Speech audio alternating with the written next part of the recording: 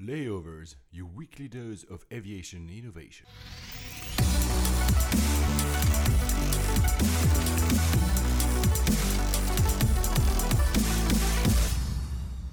Hello, ladies and gentlemen. Welcome aboard. From the flight deck, this is Paul Papadimitria, and this is Alex Hunter. We'll be the pilots for this podcast about the news, the startups, and the technologies defining the modern air travel experience.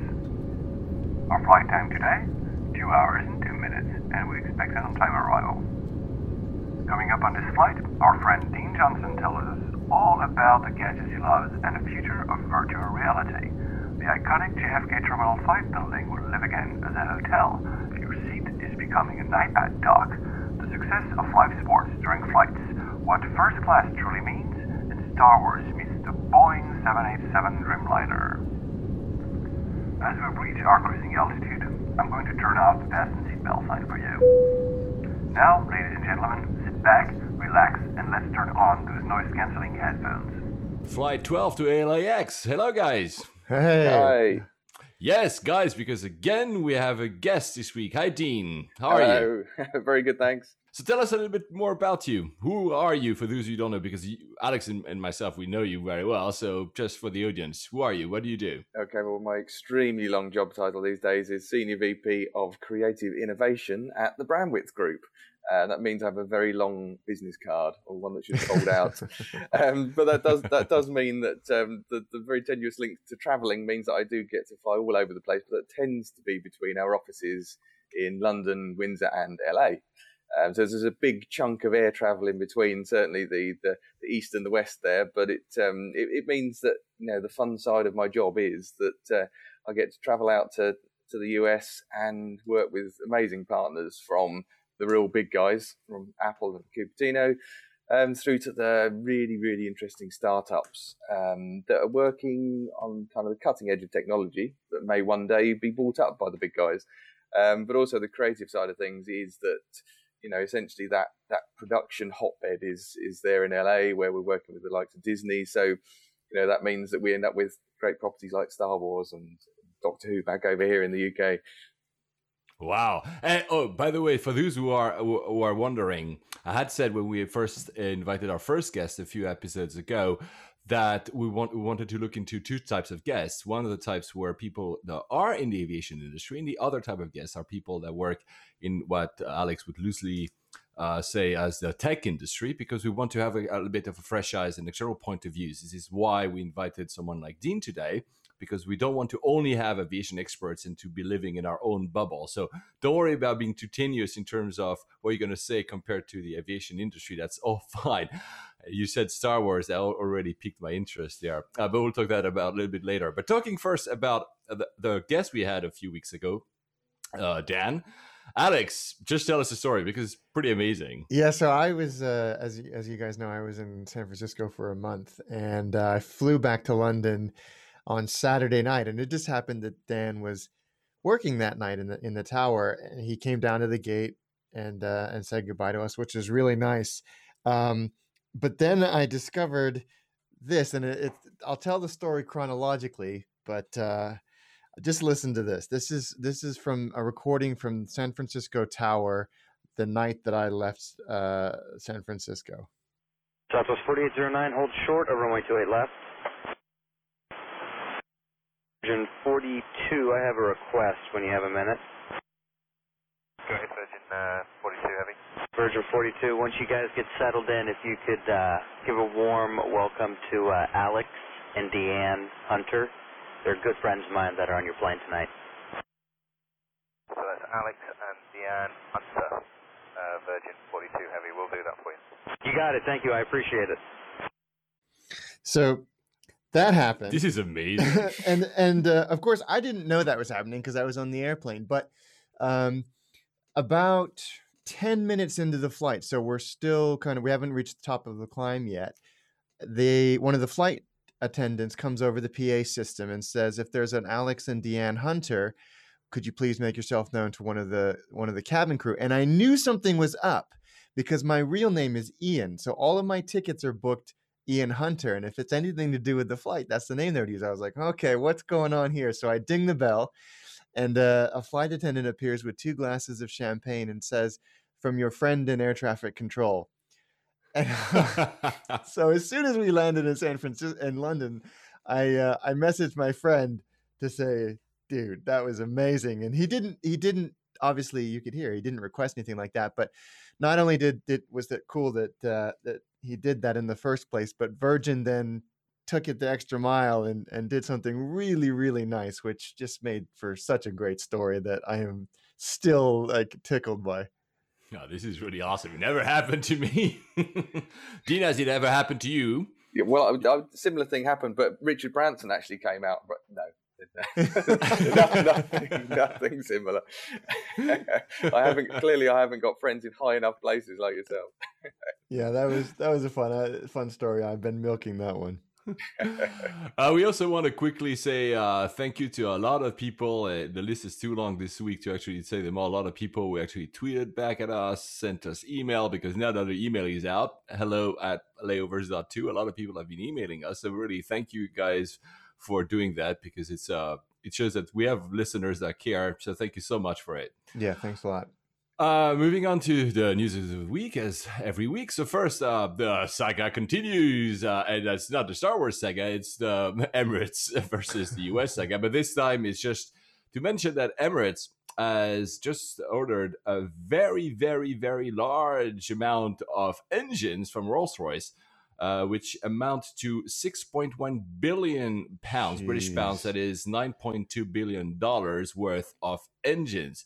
I mean, holy cow! This means they're really committed, right? Are they Airbus or 777 engines?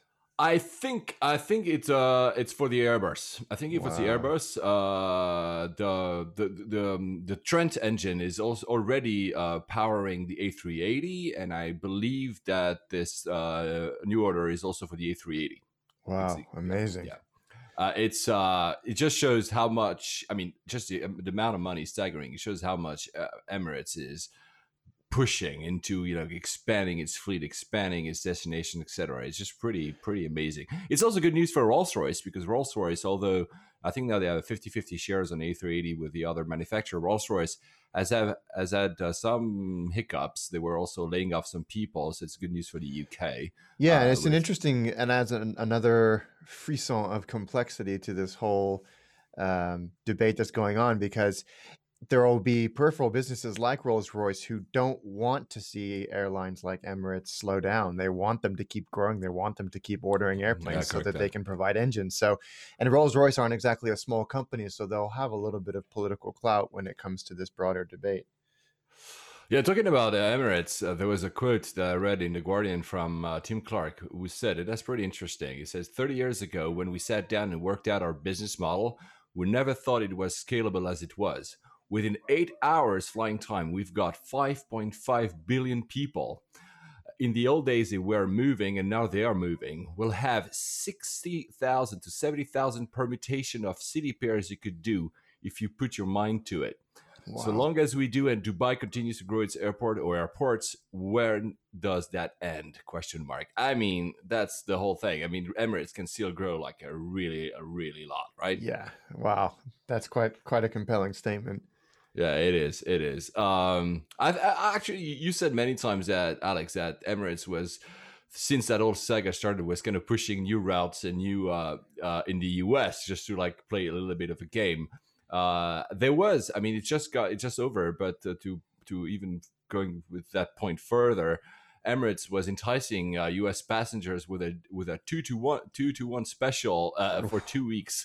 So it was like you were able to go to several destinations, mainly in Asia. I think it was Singapore, Bangkok, KL, for like a 2-to-1 combo. So they're really pushing it hard, right? But you said that they were. You mentioned in a discussion we had earlier this week that you think that they might be also doing that because they know that maybe the hammer would go down at some point. Yeah, right? It feels like in many regards they're pushing capacity to the US, opening new stations and new destinations very aggressively, because there is the chance that getting those new routes will become a lot harder in the future, even if it's temporarily. So while the existing legislation and framework is in place, they're rolling those routes out as quickly as they can. That's purely speculation on my part, but the growth has been phenomenal over the last, I don't know, really this year.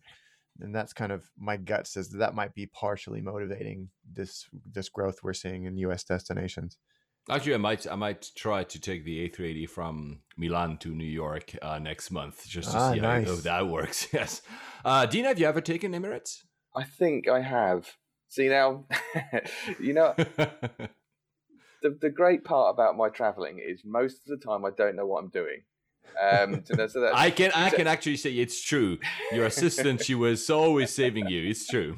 Yeah, I would always describe myself, no matter where I am, and most of the time I don't know where that is, I am geographically challenged. Now, at one stage in the UK, I moved house 8 times in 7 years. Wow. And no matter where I lived, I never got used to where I actually was locally, even though some of those houses were actually quite close together. So now when I go anywhere, so when I go to the States, if I go to New York, I love it because I can kind of walk everywhere. And I can just stare at my phone and it tells me where I am. If I go to LA, I'm screwed because if I have to drive anywhere, chances are I'm going to be heading the wrong way up a freeway somewhere with 10 minutes to spare to get to the other side of LA. That's not going to work. So yes, I think I have flown Emirates. I've been to Dubai and I'm pretty sure it was Brunei something or other. On one of those. Emirates, I'm pretty sure it was last year. And you know, the service and everything is all great, but when you're in cattle class, it kind of, there's still, you know, unless you're actually in stowage, then there's not really a great deal of difference on those. Oh, true. I mean, we'll get back to because I was about to say that's why you have so many phones and gadgets on you, but we get to that part later when we get to interview you. Moving back to Europe, to a place where I used to live, actually, Cyprus, Alex. Yeah, this is a strange story, and I'd be interested, Paul, with your Cyprus connections, if you've heard anything about this. I found this story on Airliners, and apparently there is a new airline since the demise of Cyprus Airways to take over that slot called Cobalt Air, and they've applied to set up operations out of Cyprus. But the only piece of information I can find about this airline is a single article in the Cyprus Mail. I don't know if that's a legitimate newspaper or if it's purely online, but I can't find any other information about it. Yet the people associated with this airline are very reputable people from BA, Virgin, Cathay, Jazeera in Kuwait, Qantas. So these are not, and apparently the official application has gone to the Cyprus Department of Civil Aviation for processing. And the money's there and it has to show where all of their funds came from. But it's really odd that there is not anything else about this airline anywhere on the internet. Maybe, I mean, the Cyprus Mail is one of the papers I used to read there. It's pretty, I mean, it's not the New York Times, but I mean, it's pretty cool to read it. It's usually accurate. So I haven't read anything else either. From my experience when I was based in Cyprus, so there was, of course, Cyprus Airways who went down because basically the European Union said they were getting way too many subsidies just to survive. Ironic. Honestly, having lived in Cyprus, I could see why. I mean, there was the pay was way too high for that airline. It was, you know, it's small island, a lot of, you know, political connections. Who gets that job? Who gets the other? I'm not talking about pilots here. I'm talking about management. Even pilots, I think, were paid very well. And there was another airline at some point that was competing for such a small island. Believe it or not, I think it was called Eurocypria. That went down as well. I don't recall the story. I think it was mismanagement. Obviously, it was just like there was not enough capacity for 2 airlines at the same time. So now getting a new one, obviously, it's. I understand locally that they would want to have Cypriot Airlines because basically now, since Cyprus is gone, there's nothing else. You have a lot of links with BA, obviously, and I think KLM has one, and then of course all the low cost that go into summer, but. It's a very tough market to win. And especially there was one line in that article that we will share that says, the airline promises to have the best attributes from both low cost and full service carriers. For me, that sounds a bit like, okay, we're neither or we both, but that just doesn't sound right. That's a recipe for disaster. Yeah. And so I don't have my hopes very high, but I mean, out of pure heart, because I used to live there, I would love them to have an airline. But we'll see. We'll follow up on that story. But I have absolutely no idea if this is something that's truly happening. Yeah, it'd be interesting to see. I'm skeptical. Yeah, I'm gonna use the same term here.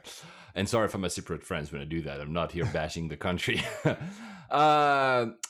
Going back to the US with an iconic building at JFK, Alex. Yeah, so the wonderful, amazing, pseudo-futuristic TWA terminal that has been protected, thank goodness, even though it's been empty for years and years and years. There is a plan to turn it into a hotel by JetBlue, of all people. So JetBlue are partnering with a property developer in the US to turn this wonderful, iconic structure into a hotel, which is good because I think it'll mean that building lives on in perpetuity. I hope that it stays not just preserved outside, but as much as they can inside.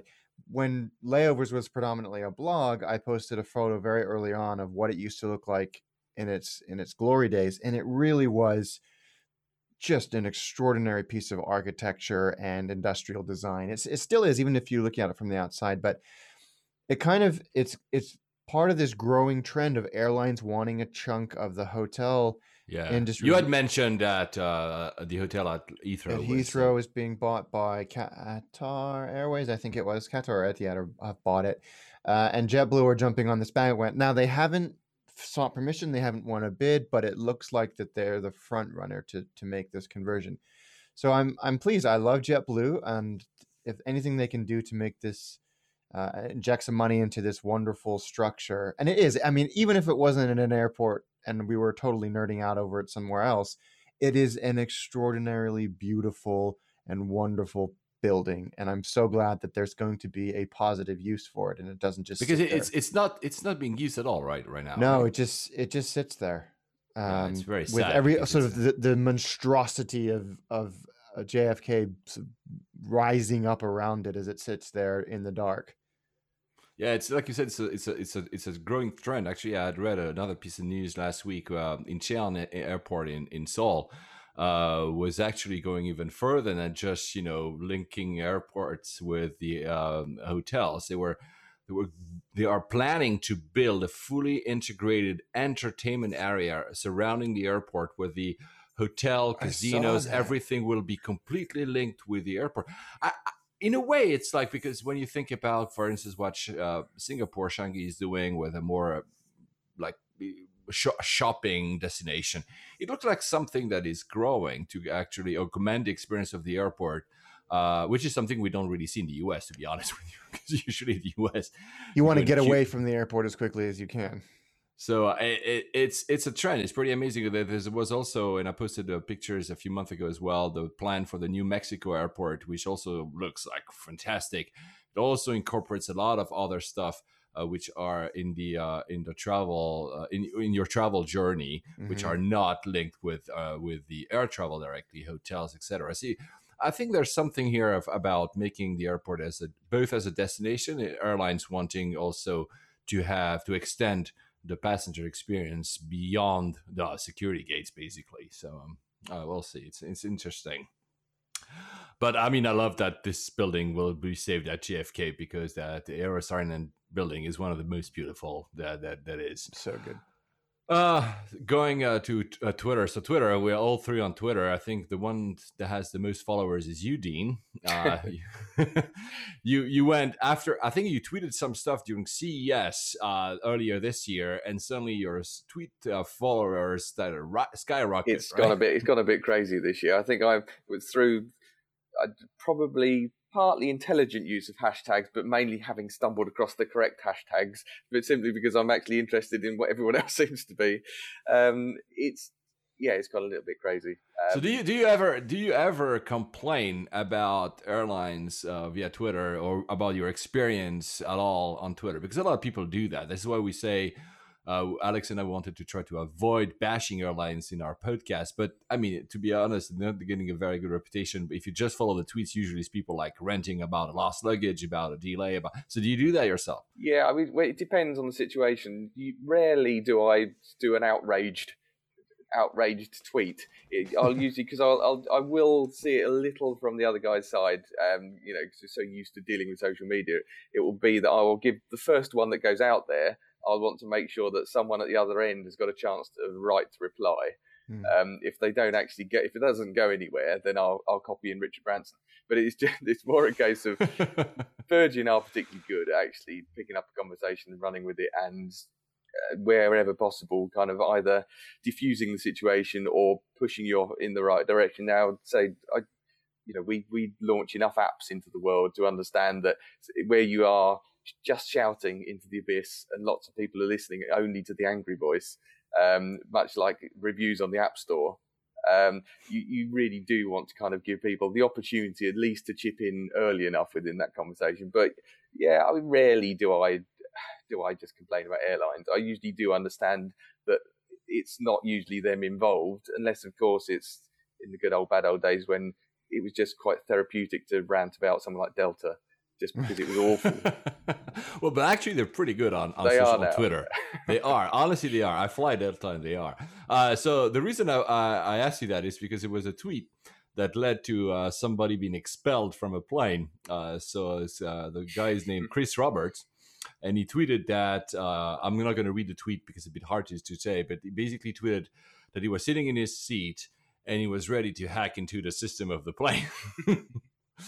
And obviously that was a United flight, and obviously that led and he's a cybersecurity expert, so he's not only someone who just says that in order to say it, but he has appeared on media talking about the possibility of planes being hacked through the IFE, the entertainment system, and other systems.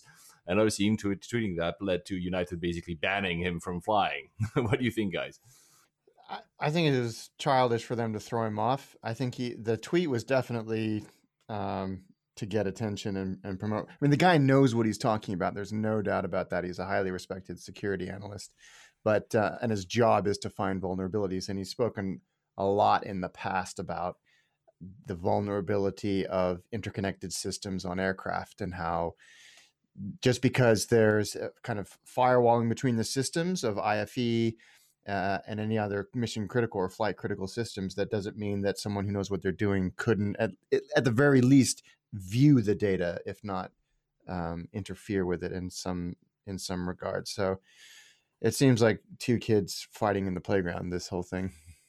It does, and it makes for a good story on the news cycle. And talking about news story in the news cycle, there's another one that you wanted to talk about, Alex, because he exactly proves the point here. Yeah, so there was a thing yesterday that came up all over social and on the aviation message boards and forums and actually it came through FlightAware and Flight Radar 24, and all of the flight tracking software were putting this out as well. And I think that they were just regurgitating what they'd already heard. But there was a SkyWest flight, which is a subsidiary or partner of United Express. It was an an E175 that was reported to have had a depressurization, did a rapid descent, and made an emergency landing after apparently several passengers lost consciousness. And the immediate report was a door had come open, and this caused the depressurization, which would cause a depressurization. So it was at 38,000 feet. Apparently the door opened. Apparently there was a depressurization. Apparently a bunch of people lost consciousness. And this just spread like wildfire, and people were analyzing the flight data and blah, blah, blah, blah, blah, and going into debates about door structure, whether it was cargo door. Yeah, so it turns out that somebody had just passed out. There was no door issue. There was no depressurization. The FAA said there was a loss of cabin pressure, but SkyWest said a passenger lost consciousness. There was no problem with the door, and they've never made any other comment about depressurization or anything like that. So the pilot thought, this is according to SkyWest, that he had a pressurization problem because a passenger passed out. Oh, I see. Okay. So he did the rapid descent just in case. So it sounds like he or she did the right thing. But what the point I'm trying to make by telling this story, which is a non-story, is how quickly this misinformation can be spread. And Dan was vehement about this a couple of weeks ago when he talked about it, that the people that go on and talk about this are rarely experts. This misinformation spreads so quickly that, and this is just a great example. I mean, it sounds like the lady was fine and everything worked out well, but gosh, how quickly it turned into a major motion picture disaster from just somebody passing out. That's really crazy. Well, that Dean, you would have been able to pitch that to one of the executives in the movie industry you work with, but it's true that it goes really fast. The news cycle is like hungry for content all the time. These are the kind of stories, of course. Plus, people have anxiety about flying, so the first bit of news you can hear about something going wrong in the plane is immediately picked up by every single person on the planet. Remember, I said, I think the story last week or 2 weeks ago about the video that was supposedly found on a smartphone on the German wing crash site, which supposedly showed people just before they crashed, and actually it was not related at all with that crash. It was an old video that somebody had just doctored. But the thing is, like, even the major in the publication just grabbed that video and put it on the main page saying, look, this is how the people died. And you're like, wow, well, it's a tough one. But aviation, it shows that aviation, is something that people are quite fascinated about, at least. Talking about experts, so we might not be expert, but you, Alex, might be an expert about Manston Airport. Tell us, what is Manston Airport, because maybe nobody knows what it is. Certainly not an expert. I just have a soft spot for it for a couple of reasons. Manston is was an airport in Kent, which is where I live. It is predominantly, or was, gosh, it's like mourning an old friend, that was for cargo. It had an extremely long runway for its size and importance and location. It's the seventh largest runway for civil aviation in the UK, so it's pretty big. So pretty sizable. And it was used, like I said, for a lot for cargo. A lot of the big airlines used it for touch and goes, like with 747s, etc. They would fly it out there to do test engine run-ups. There was maintenance base there. It's also where I learned how to fly when I was an RAF cadet in my troubled teens. But we would fly. We would throw 50-year-old chipmunks around the sky, like not the animal, the airplane, around the sky while you were having 747s do touch and goes in the pattern. So it's a wonderful airport. It was closed. It's had a troubled past in the last 5 years with changes of ownership, people not really sure what to do with it, transferred ownership, and now it's become kind of a volleyball in the upcoming general election here in the UK, with both the Conservatives and UKIP saying that they will reopen it. The government will buy it and turn it into an airline for an airport for low-cost airlines and freight. It's important to UKIP because Nigel Farage, I'm not even going to use an adjective, their leader, also happens to be competing for the seat in which Manston is based. So he has a vested interest in this, which is, it could be a huge employer in that constituency. So I know. I hope that it reopens. I hope it does not take him getting, I'm not going to finish that sentence. I would love to see Manston open. That's all I'm going to say. Yeah, let's not talk about politics here, but does it really make sense to have like yet another London airport? Because at some point it was called Kent International Airport. That's very wow. And also for a very brief time, London Manston Airport. So yes, again, that London connection here. And we have a lot of those around London, which are very, very far away, but still called London. So do you think it makes any sense there? I think it could be a good airport for what they're positioning as, which is freight, cargo, and possibly low cost, only because it's really close to Ashford International Station. So if you bridge that link between Ashford International high-speed rail station and the airport, getting into London actually wouldn't be as bad as it seems when you look at a map. What is Dean? What is the usual airport you fly from? Heathrow is my local. So that's actually quite handy. At the time that I fly is usually early enough in the morning or coming back late enough, so I don't have to contend with the M25. But it's not a bad little local airport, I must admit. Actually, Alex, when you were saying just now about throwing chipmunks around, I was thinking about, as Paul was thinking, my immediate thought was throwing actual chipmunks around. But my one experience of being in a small aircraft was when my parents mistakenly bought me a birthday gift of a flight in a Tiger Moth. Oh, And man, see, how now cool. I love flying and I have no fear of death. Now the problem is when I'm up high, I want to throw myself off things. So I spent the entire time in the aircraft wanting to throw myself out. Not because I hated it, just because it was there. And because you're essentially, the whole thing is just open top and you're open to the elements. And I spent the entire time wanting to unstrap myself to throw myself out of the plane with no parachute. That is a bit weird, Dean. Yeah, it was the worst possible combination. No fear of death and somewhere up high that I could throw myself out. Oh wow! So did you? It was a one-time lesson. You never continued like taking lessons of flying. No, right? I'd probably like to fly something really fast or dangerous or with weapons, probably. Obviously. For me, actually, it was Cyprus, but I'll tell the story in another episode where we'll talk about that airport, the Larnaca airport. Staying in the UK, and sorry for the audience who is not in the UK, but that could impact you. You've heard Alex rant many times about that one. In the UK, when you buy a ticket, we have you have the usual taxes when you buy on the airline, the fuel surcharge, and whatever other tax. But there's one that is very specific to the UK called the air passenger duty tax, which Alex hates. I'm saying that one more time here. But there's been just a change. So they change the tariff every year. But this time, the change is a bit more profound. So they didn't do away with it, sadly. But they've reduced the number of bands. It used to be that if you were flying from 0 to 2,000 miles, you had one tariff, then 2,000 to 4,000, 4,000 to 6,000, and more than 6,000. Now this has been reduced to 0 to 2,000 and over 2,000, which means that basically if you used to be flying between 2 and 4,000 miles, now you pay more. But if you flew less, you pay less. And for those who have families, and I know you both guys have kids, children under 12 will not pay any air passenger duty tax starting the 1st of May next month.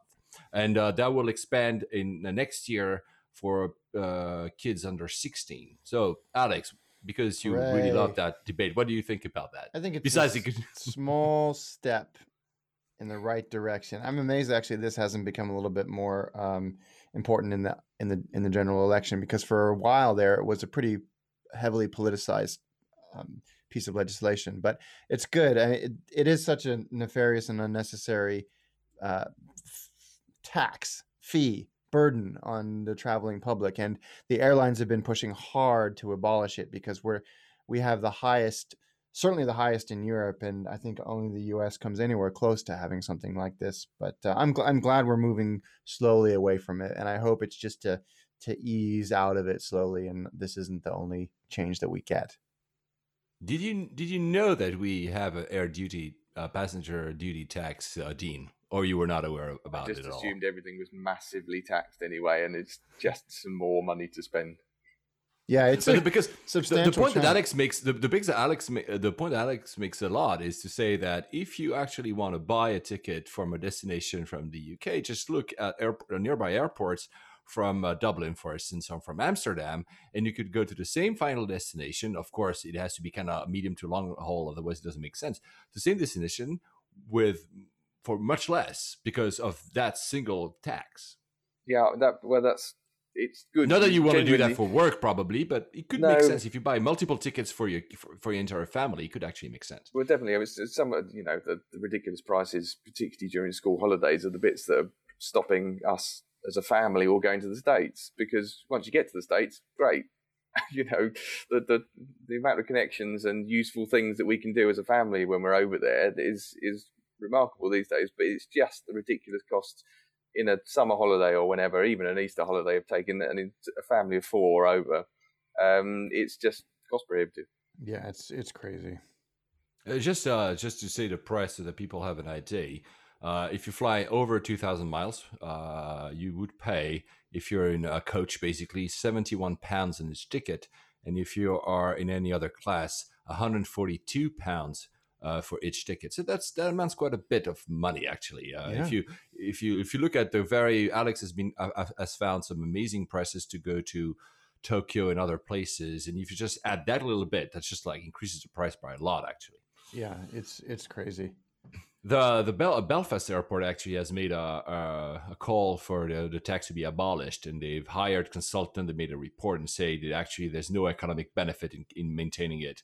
So as you said, Alex, we can hope that this will be history and memory. I hope so.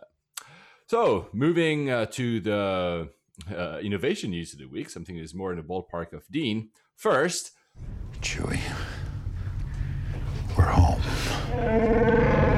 who has seen the trailer? Yeah, who hasn't seen the trailer? I want you to email me and explain yourself. Dean, you have a connection with Star Wars. Well, so yeah. tell us quickly, because we're going to go maybe a bit further later, but what kind of stuff do you do with Disney now that they own the Star Wars franchise? Okay, well, we produced the Star Wars Scene Maker app for Disney pretty much this time last year, or a little bit less than a year ago. And when they approached us first to create the app, the great opportunity was that they had just bought Lucasfilm, and it was a bit like, what do we do now? And that what an Wow. amazing opportunity and brief and kind of open-ended opportunity. So the Scene Maker app itself started out unrecognizable from what it is now, and initially it was about the tour of the Obi-Wan ranch, a look around George Lucas's desk, and then the rummage, almost literally, but it's not digitally, into all of the content and the backgrounds of everything to the films. Changed unrecognizably to the point that we actually got to release, because that was great, simply because it was using lots of existing assets and all of the history, and by all means that kind of thing may still emerge. But what we kind of came around to was that we had so many great ideas about how interactively you could actually bring that stuff to life, that actually the focus changed to, what if you could actually recreate the iconic scenes from the movies? So we kind of That's pushed awesome. the history to one side, and it was about the trench run and I Am Your Father, all of those iconic moments, all of those things that you can, the app allows you in full 3D, fully immersive, to create them as exactly as they happened. However, the fun starts when you start to have an Ewok saying "I am your father," or you actually start to recreate those scenes exactly as if you're genuinely directing them. And I guess the beauty of it is we've sort of added the scenes, building up as we are at the moment, and a great run up all the way to the movie as it's released at Christmas. So the challenge obviously after that is, how quickly does a new scene become iconic? So we've all seen that trailer. Almost that trailer is iconic now. The amount of times that we watched it. I even ordered my T-shirt today with Chewie, we're home. Honestly, I think that if they had released that trailer as a standalone movie, it would have been a hit at the box office. People would have paid just to go watch a 2-minute trailer. I think that it was the collective sigh of relief as well, because we'd already seen the very, very short teaser, and Correct. that in itself, with a 3-pronged lightsaber, whatever, we all kind of thought, well, yeah, it's a good sign. But when you saw that trailer, it was like, it wasn't just, this is brilliant. It was like, oh, it's going to be brilliant. It was that, there was so much weight on an expectation that it wasn't going to be another one of those three, that we weren't going to end up with some kind of CGI mashup. But I think we've kind of covered that, and it might even do better than Fast and Furious 7. which tells you a lot. I mean, I forgot to tell you, to the guys who are listening to us, Dean is also into cars. So we'll get to that a bit later. Another form of transportation. So Star Wars. So not only the trailer was obviously released, but the day was released, ANA, so the Japanese airline, is one of the airlines that has a 5-star rating on Skytrax. It's a very, very high quality airline. Announced a 5-year deal with Star Wars, the Star Wars franchise. We don't know the exact content of the deal. We know that we will lead up to 2020, which is basically up to the release of the third of the 3 upcoming movies of the franchise. I mean, I know, Dean, there's others in the 3, but let's just stick to the 3 ones. But what they've shown is pretty amazing. They've actually shown it's only CGI for the moment, but they will actually disguise an entire Dreamliner 787 into R2-D2. It was amazing. How cool is that? It was amazing, and my favorite headline in all the coverage here was this says the ANA releases a Star Wars plane and subsequently breaks the internet, because people just went nuts for this, and it looks great on a 787, doesn't it? I mean, Yes, it's just the perfect plane for it. It is brilliant. I want to see if they do a Wookiee with actual hair on the outside. And do actual hair, yeah. I'm not sure either. I mean, we don't have any clue about what's going to be in the inside of the plane. It's a livery. It will be apparently a unique plane that will fly international routes. It's a 787-10, so because they're the launch customer. So I just hope that it will come to London, because I will clearly just find an excuse to take it, because I want to see it. I hope that they do something more. But knowing the Japanese, it might do that. They will do something inside the plane as well. I'm not sure, though, if the plane will make those iconic sounds R2 does, but it would be really cool as well, especially for our friend Dan at San Francisco Tower, if he has to translate those sounds into actually what the pilot means. Yeah. Anyway. Those flight attendants in cosplay is going to be brilliant. I think the worry also is that if they do a Darth Vader, then it's going to look like a massive flying penis. Yeah. Oh my god. Though, the one thing when I posted, because I did a quick blog post about this on layovers, and when I posted this, I had a few reactions from people, and some people were like a bit like, why would they do it? And my take, I don't know if you agree, Alex, is to say that, I mean, ANA is a very high quality brand, but still a brand that you relate with Japan. And so most people that will go to Japan might not think first, I'm going to use ANA to go to Japan. They will take whichever other airlines, usually their flag carrier or another. And I think ANA wants to grasp the imagination of people saying, oh, we are not only a Japanese airline, we're a global airline. And here's a franchise that you loved tells you about that. Do you think it's the case, Alex? Yeah, my question is, why wouldn't you? I mean, you're right. I mean, it's an expensive bet in some regards, but I'm sure we don't have the price tag here, but I'm sure it's really expensive. But no, I think it makes total sense. It was a very good idea. Why not? Yeah, why not? Exactly. We'll follow up with that, I'm sure. There's 2 websites. I mean, I'll put all the links. The website that was also extremely well done. If you're a Star Wars fan, you want to check them out. Moving to a story that Alex has been telling us a few episodes ago. He was telling us about how his Southwest experience was, especially about the IFE, and we got an email from Michael Fuller thanking us to talk about this, and he related a story about a chat he was having about that same Southwest IFE. The point here is, and it's nice to have Dean here in front of me, is that one of the questions he had in that email is said, okay, so more and more of the airlines are moving away from having a screen, Dean, in front of you, and they will more and more apparently rely on you bringing your own device and linking it to the stream of the airplane. His question is, how do we deal with batteries? Yeah, well, how do you deal with batteries? So I never leave home without 3 spare batteries. So I've always got one pretty heavy duty one and a couple that I can always drop into a pocket. Wow, I mean, that's enough maybe for a flight. It's not really. You know, it's even that time. I still get range anxiety. If they're supplying USB ports, then not such an issue, and that's more the case with seats these days. I guess the thing, I don't know whether we'll come onto it later, but I'll raise the issue now. That with the point of personal entertainment is that I was speaking to someone that works in the US with a augmented reality glasses company, and he said that he was flying first class. He still had watched all the movies before, and he realised that the little screen in front of him was still a little screen in front of him. What he wanted was to put on his augmented reality headset, which he did. He'd already had 3 or 4 films downloaded onto the headset that he hadn't seen before, and sat there with the equivalent of a 52-inch screen in front of him in full 3D, which is amazing. Now, the question is, you know, we're a long way from everyone having their own personal headset. There's a definite possibility for first class, business class. Now, I know people like Qantas are already introducing with VR Samsung, headsets. With Samsung, yes. Which is great to a point. That's a real that's a headline grabber, a bit like R2D2 airplanes. But it's something that, you know, I've had my head in these things long enough now to know the amount of time that you can comfortably spend in those is not even the duration of a film. So it's something to dip in and out of. It's nowhere near a replacement for in-flight entertainment. That's really interesting. But also, it's, you know, one of the problems, the restrictions of using VR is, okay, if you're just watching a film, fine. If you're trying to play a game, what you want to do is start looking around and potentially move around or sit in a swivel chair. You haven't got that. No matter how much you pay for your ticket price, unless you stand up, that's going to cause a whole world of problems. But the thing is... Well, you know, hold that thought, because we'll come back to VR. Now, honestly, we'll come back to VR because there's a few bits of news that will come back to VR.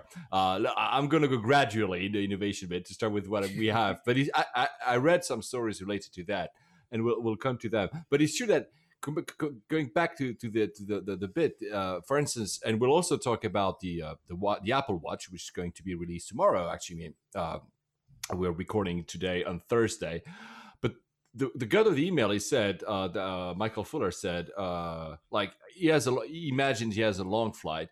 Does he have enough battery to have the flight, the boarding pass on his watch, to arrive to use the watch during the flight, and then to order an Uber when he actually arrives at the end of the whole experience and wants to go? And he says, will the watch actually hold enough power? And we all know that it might not be the case, actually. It's a good question. I think for Southwest, it's less of an issue because they don't have many flights that are really, really long.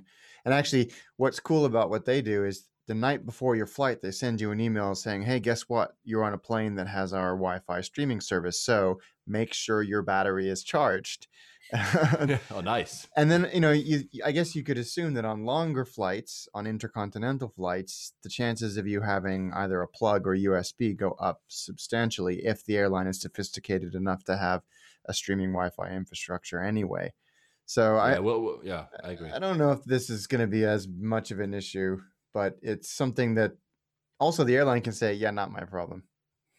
Yeah, exactly. But we'll get to that because we have a few bits of news about both Wi-Fi and battery. But do you remember we had a story, Alex, where we said, and maybe Dean, you were not aware of that, where Scoot introduced a system. It's a low-cost airline based in Asia where you have a plug on your seat, but you have to pay to use it. So that's another revenue for the airline. Why not? Honestly, if my choice is limited to not having any power or paying, maybe I don't remember how much it was, maybe $5-10 for power, I would actually pay for it, honestly. And you might know, because both of you also travel in the US, the TSA now mandates that all your devices have to be charged when you pass security. They want to be able to see that they actually work. Which for you, Dean, might be an issue because you must have like 2,000 with you. Dean, have you ever run into that? Because you travel to the US quite a lot. Have you ever gone through security and been asked to power up one of your devices? Yep. Really? Oh wow. Yeah, no, I have had that, and it was ironically with the Android phone, because my iPhone is my main phone. I had an Android phone with me as well, and that was off in my bag, so that had to be powered up. And then he started to obviously investigate all the other things. So there was another iPad. Oh, and another iPad. Oh, and can you now check up both of your laptops? So it's normally when I go through the detectors, it's like a kind of device road train anyway. Wow. But I think you could see the look that had started as if he was quite suspicious that I had a device that wasn't switched on. He was quite amused by the end. But you can see the point that if you've got a bunch of devices with a cavity inside that could hold a battery, then why couldn't it hold something else slightly more suspicious? Did they ever ask you the same thing for all the smartwatches you carry? Because you have a lot of smartwatches. Yeah, well, I've usually broken or lost most of them anyway, so I'd have a hard time powering most of them up. But they're usually on, so it's not usually an issue. But in theory, they're telling the time. In reality, not always the case. Okay, that's interesting. Apple Watch, it would last a flight. To give you an idea, some of the early reports were that you might get about 18 hours out of it. In our testing conditions, we've managed to get well over 24 hours, and that's with probably more use than a regular daily stab at the screen. So I would alleviate a lot of people's fears. I think what you'll see are probably some slightly panicky headlines over the next few weeks when people have got a brand new toy to play with and they are massively overusing it, because everyone that they meet that hasn't got one will want to see it or what it does. And then they'll get, I don't know, they may get to those 18 hours through the day and they'll find they've got to recharge, but it's not really Apple's fault. As convenient as the headlines will be to point those fingers, under normal use, even normal to heavy user, it will still last you beyond the day. Oh wow, okay, that's good to know. That's thank reassuring. you. We didn't know that because you were. I know you, since you're working with Apple, I'm sure you were able to have your hands on this already. Talking about this, actually, talking about charging your devices, there was an article the other day that I read, or that the FAA. So that's still, we're talking about the US, but this news could be about any type of countries. How do you call these guys who make the rules for aviation? They say that there's no actual regulation on how to charge devices, meaning especially during landing and takeoff, you could, and that's the article that says, you could actually trip over a cable because your phone, for instance, is being charged, and in case of an emergency, that could be dangerous. And there are some calls for the FAA to look into it, to make some kind of rules to say maybe they should just ban you from charging your devices during takeoff and landing and taxiing, obviously, or not. What do you think about that, Alex? It's interesting. I think this is one of those things that we're only going to learn through experience. On my flight a couple of days ago, they make an announcement, as Virgin have done for a couple of years now, from what I can remember, saying specifically, don't charge anything that generates direct heat. Don't leave it plugged. So, like, don't plug in a curling iron. They should actually be more, because mine passed through security, obviously. Well, they should be clearer about it, frankly, because my phone, when I plug it in, it gets hot. So if they say don't plug in a curling iron, it's like, oh yeah, that makes sense. I shouldn't plug in a curling iron. When we launched Virgin America, we were one of the first airlines to have seats. We had to do things like don't plug in a hairdryer because it would piss off everybody on the airplane. Don't use a blender because that would be dangerous. Don't use, things that can generate heat directly. And you only learn these things, like, every warning label, don't swallow this, because some moron did it. So you have to put a label on. I think with these things, it's like, oh yeah, we actually didn't think about some of the downsides, and this sounds like one of them. So the fact that they're being reasonably proactive is staggering to me. I think United has been banning such charging from takeoff and landing for quite a while. That's very smart. Yeah, I think so. I mean, I wouldn't like to be seated next to Dean with like 25 different cables. Just like, if there's an evacuation process, I'm like, how the hell do I get out of here? Yeah, you don't want to sit next to the cyborg. Well, that's exactly. By the way, and we'll come to that later, because that could also be an issue with having a VR headset, because if you're not aware of your surroundings at all in terms of emergency, somebody has to kind of wake you up and tell you, hey, remove that thing now because we're actually crashing. Or it could soothe you if you actually are crashing and there's no way you're going to survive. Actually, maybe you can do your last minutes. And I'm sorry to be not very nice here, but last minutes thinking about something else.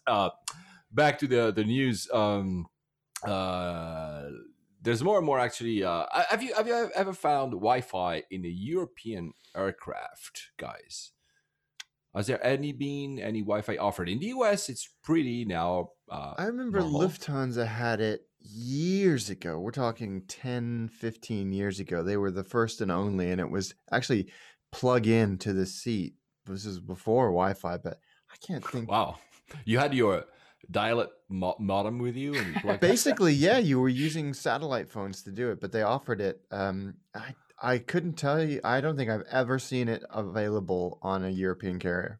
Yeah, so apparently Lufthansa is now looking into installing Wi-Fi on its short to medium haul in Europe. BA as well, thanks to technology. So that could be nice actually to have, because it's something that we really don't have over here. So it's becoming the norm in the US, certainly, and we've talked about this being a geographic and and infrastructure. I mean, it's a closed environment in the US, so a bit easier for them, but this would be wonderful. Yeah, because apparently the system that is being used is a hybrid air to ground. So you can actually, depending on where the Like aircraft GoGo. is, you actually, yeah, exactly. So talking about that, there's a very short, briefly, Honeywell and Inmarsat are working together to actually use the Inmarsat network of satellites to bring also Wi-Fi to Clever. planes, and that would mean that you don't have any problems if you're on the sea or not, because Inmarsat kind of works almost everywhere on this planet. So you'd have some kind of Wi-Fi everywhere. I mean, they're just being tested now, but that I'm pretty sure that's where we're going. Yeah.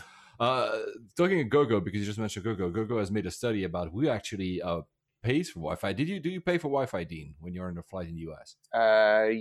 Well, yeah, it depends. If I want to switch off completely, then I will not plug into it at all, and I'll just sit there watching film. If I want to have any kind of connection, or I haven't brought, for some reason, my spare batteries aren't charged, and I want to have my phone switched off and my laptops, then yeah, I won't. But what in-flight Wi-Fi is really interesting at the moment, because I've been dabbling with Periscope and Meerkat for a few months now, and kind of Meerkat's dropped by the wayside. These are, for those who don't know, these are live streaming application. You live stream from your phone a video. And the thing that interests me, it's slightly morbid, but oh god, so I said I would go off on plenty of tangents, but with Periscope, imagine if you're live streaming from a plane that's going through any kind of dramatic situation.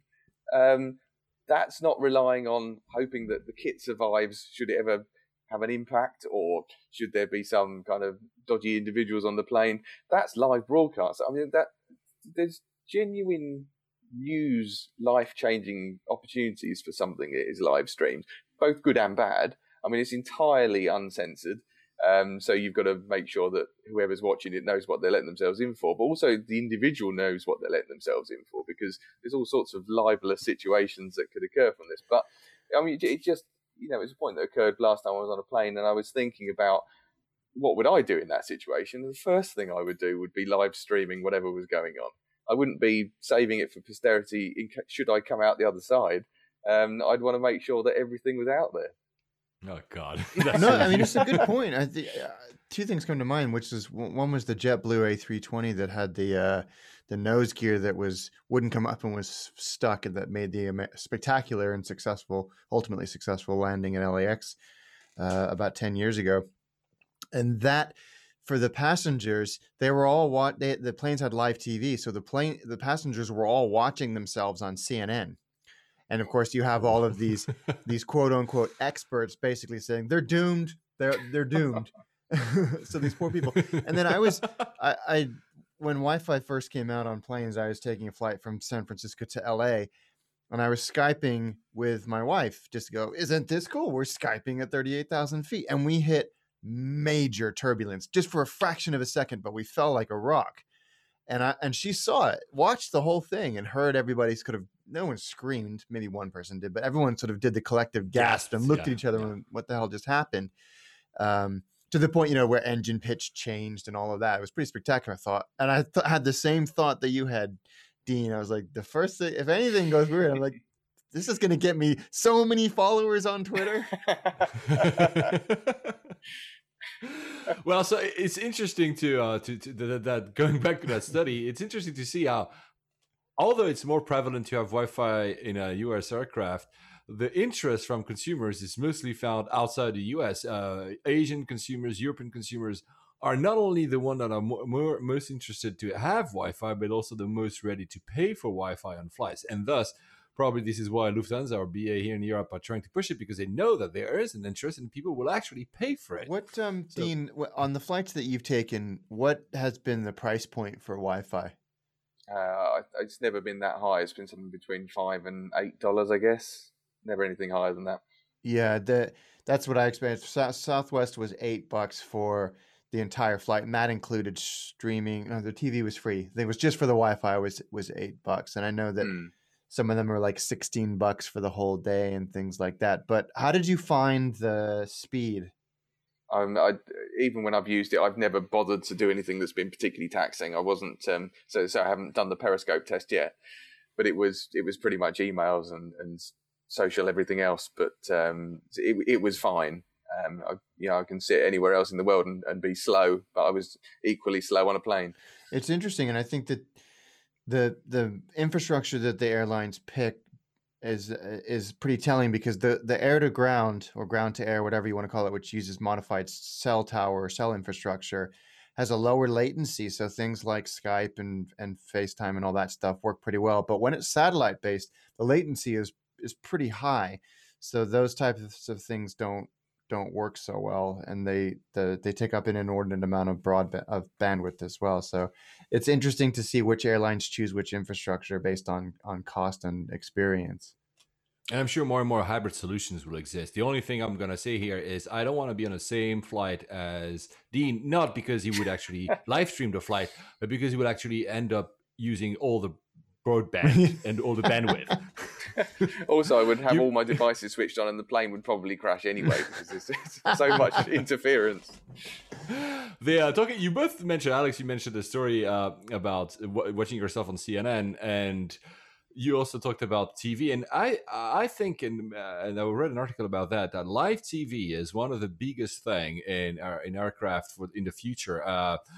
There is, I mean, it's been available on some airlines, especially in the US. I was lucky to fly during the 2010 World Cup on Emirates, and there was also live games. And then there's an article here where they interview one of the guys at Panasonic Avionics, where these guys they make the IFE and they offer live sports, especially. And he says live sports, every time you offer live sports, they have metrics that show that people really love watching. Of course, the World Cup was not the 2010 this time, the one last year. He basically said that every single time they were offering a game on a flight, well, basically, even though you were not into soccer, pretty much the entire plane was watching the soccer game. So the live sport has some quality, and they're even having issues now because most of the IFEs will only offer you one channel live sports, and now they want to push more content, want to push the English Premier League, they want to push the Bundesliga, which is the major soccer league in Germany, the one in Spain, for instance. They would need to have actually more channels to do that. So, do you think, is that something you guys do? Did you ever watch sports in a plane first, and is this something you would welcome? I personally wouldn't. The thing furthest from my mind would be to sit on a plane with a bunch of sweaty England fans in vests, drunk, then depressed and rioting when we lost every time. Remember, well, that's for the World Cup, but sports includes also cars. It could be actually racing. Yeah, I guess. Plane time for me is usually film catch-up time. Or reading, and I top and tail that with a bit of takeoff, landing, and if there's no in-flight entertainment, I may do some work at a push, simply because I'll have to have my knees up around my ears, so it's not the most conducive environment for that. But sports side of things, yeah, I'd be moderately interested. It's probably simply because I don't watch a lot of it in real life. I sat flying back from Phoenix the other night. I had a beer. I was enjoying the wonderful view flying over California, watching the Yankees game. And I was like, what a world we live in that I can do this. This is amazing. I like baseball, just to watch it. But the fact that I could do that was so like almost romantic to me. I love it. I think it's cool. Yeah, me too. When I was in that plane from Emirates and had watching the World Cup, because I really thought I would just miss that game. And I was like, what? It's there? So cool. And it was like a 10-hour flight or something, and I could watch the game. And then the second one as well, because it was a 10-hour flight. Anyway, JetBlue, WestJet, Frontier are airlines that offer live sports already. Etihad, as I mentioned, Emirates. Emirates even has a sponsored deal with FIFA, which is the head league of soccer. Lufthansa, United. So there are many, but I think we'll see more and more. Though I agree with Dean, I don't want to see sweaty supporters in the plane all shouting at the same time. give them a VR headset to quiet down. I will come to that in a minute. Very quickly, there was last week we talked a lot about seats. I know that Dean, you listened to the show last week, so we're not going to talk about seats. But there has been one thing that I didn't see last week. I saw this week, that is. So you have your iPad or any type of tablet, and you can actually, and you have in front of you your little tablet, which is not a tablet, the tablet off the seat where you can put the tray on. And there's this company that came up with a dock. So it's the dock is so you can actually put your iPad on that tray in front of you, and he charges, and at the same time he keeps it in a nice position to watch what or work. You think it's a good idea? Yeah, I guess No, so. yeah. Yeah, I mean, I mean, we've sort of covered the fact that you may have charging issues, and it does cover that. For it, it in theory, it's the future, because those in-flight screens I say they could well be iPads. We went through a phase where, much like everyone wants an app on a watch, everyone wanted to integrate tablets into whatever potential environment was involving a touchscreen of some sort. That seems to, I mean, you guys are more into your planes than I am, but I don't think I've yet been on a plane that's had a built-in tablet. It's still a screen. Yeah, some of the Paul, what do you want to call them? The all business class carriers that are using very old airplanes. Yeah, La Compagnie. La Compagnie, and what's the British Airways one called? The Open Skies. Open Skies. Yeah, they are using 757s for operational reasons, but they don't have built-in IFE. They give you a tablet which is loaded up with content. They don't have any connectivity or anything like that. That's the only instance where I've seen it. And there are quite a lot of modern IFE systems that offer you the ability to plug your iPhone or iPod, if you have one, into the IFE system and then play your own content on their big screen. But that seems totally redundant to me. I don't want my content. I'm paying you a lot of money to have a wonderful IFE experience that you've curated for me. I mean, actually, when you say that brings me to another piece. Is that I don't know if you've been, especially in some older airplanes, and sadly again, especially in the US, I see sometimes some type of connectors that I don't even know what they are in for. I mean, sometimes connectors from the 70s or something. It is, and this is another problem, because even if you just talk Apple has been moving away from the 30-pin connector, and you still find even modern planes that have this connector and not the new Lightning, whatever the name is. So there's a problem with connectors here, and there's the article that I mentioned, that I will put the link in the show notes, says, and I think they're right, that we should just move to USB for everything, because at least USB is a kind of universal. You can basically charge your device with USB, maybe not a laptop, but at least the mobile devices, and you have, because honestly, I even saw the three, the yellow. Yes, yeah. Black and red, so you could actually edit plug your PlayStation in 1996 videos on it, or what? Someone with a portable DVD player, and but I mean, and I saw that in very modern aircraft. So meaning that's why do they even offer the possibility? I'm not going to walk into a plane with my Xbox. I mean, for Christ, crying out loud. Now you've said that, I might just go in and say I'm going to have to find somewhere that I can plug in the most ridiculous piece of AV equipment just because the sockets are there. But anyway, that's a future of the seat. I think we'll see more and more. Hopefully, have power. The other thing is also lots of aircraft have power that are 1A. So basically, it's the amount of wattage that it gives you. And it's true that nowadays it would be nice to have 2A, which is a higher wattage. It gives you more power because our devices are becoming more power hungry. And some of the older connectors, even it's USB, just do not offer enough power, especially if then like Dean, you connect 20 of them on a single seat, then suddenly the plane shuts down because there's no more power. But I think part of the issue with not supplying or not moving on from that utopia, that tablet utopia that everyone was going, they're all going to have iPads and things built in, was, I think it comes down to maintenance, because as soon as you take that tech out of, or make it removable from a seat, whoever's supplying, even if it's internal within your business, the maintenance of just a screen, and suddenly you're faced with all of the update issues, the software updates, all of those things that go on independent of running an airline, it becomes another set of problems. So I think just having a screen built into us. Sorry, but reversely, and I don't know, Alex had an experience with his own at Southwest, but reversely, an airline installs a system and you can just bring your own device. I mean, if everybody has an iPad, it's easy because you have one device and you know that device is actually compatible with your system. Yeah, the only standard you have to accommodate is Wi-Fi. because then the crew starts to become like Apple geniuses. Like they say, okay, why is your tablet not getting the signal that I can stream your movie? I mean, this is also another set of issues that come up. I mean, let's not talk about that for today.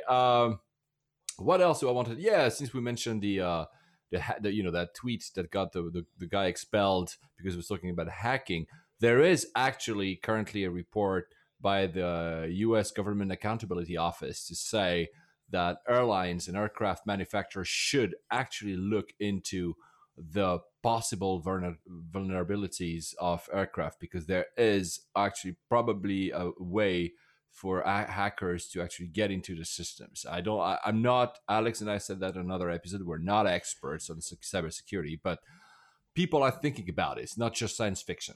We should get, there's somebody I know who designs IFE systems for a living. We should get him to at least comment on this to see, I know he's not going to say, yeah, absolutely, it's totally hackable, but it would be interesting to know at the very least how, if any of the systems are in any way connected.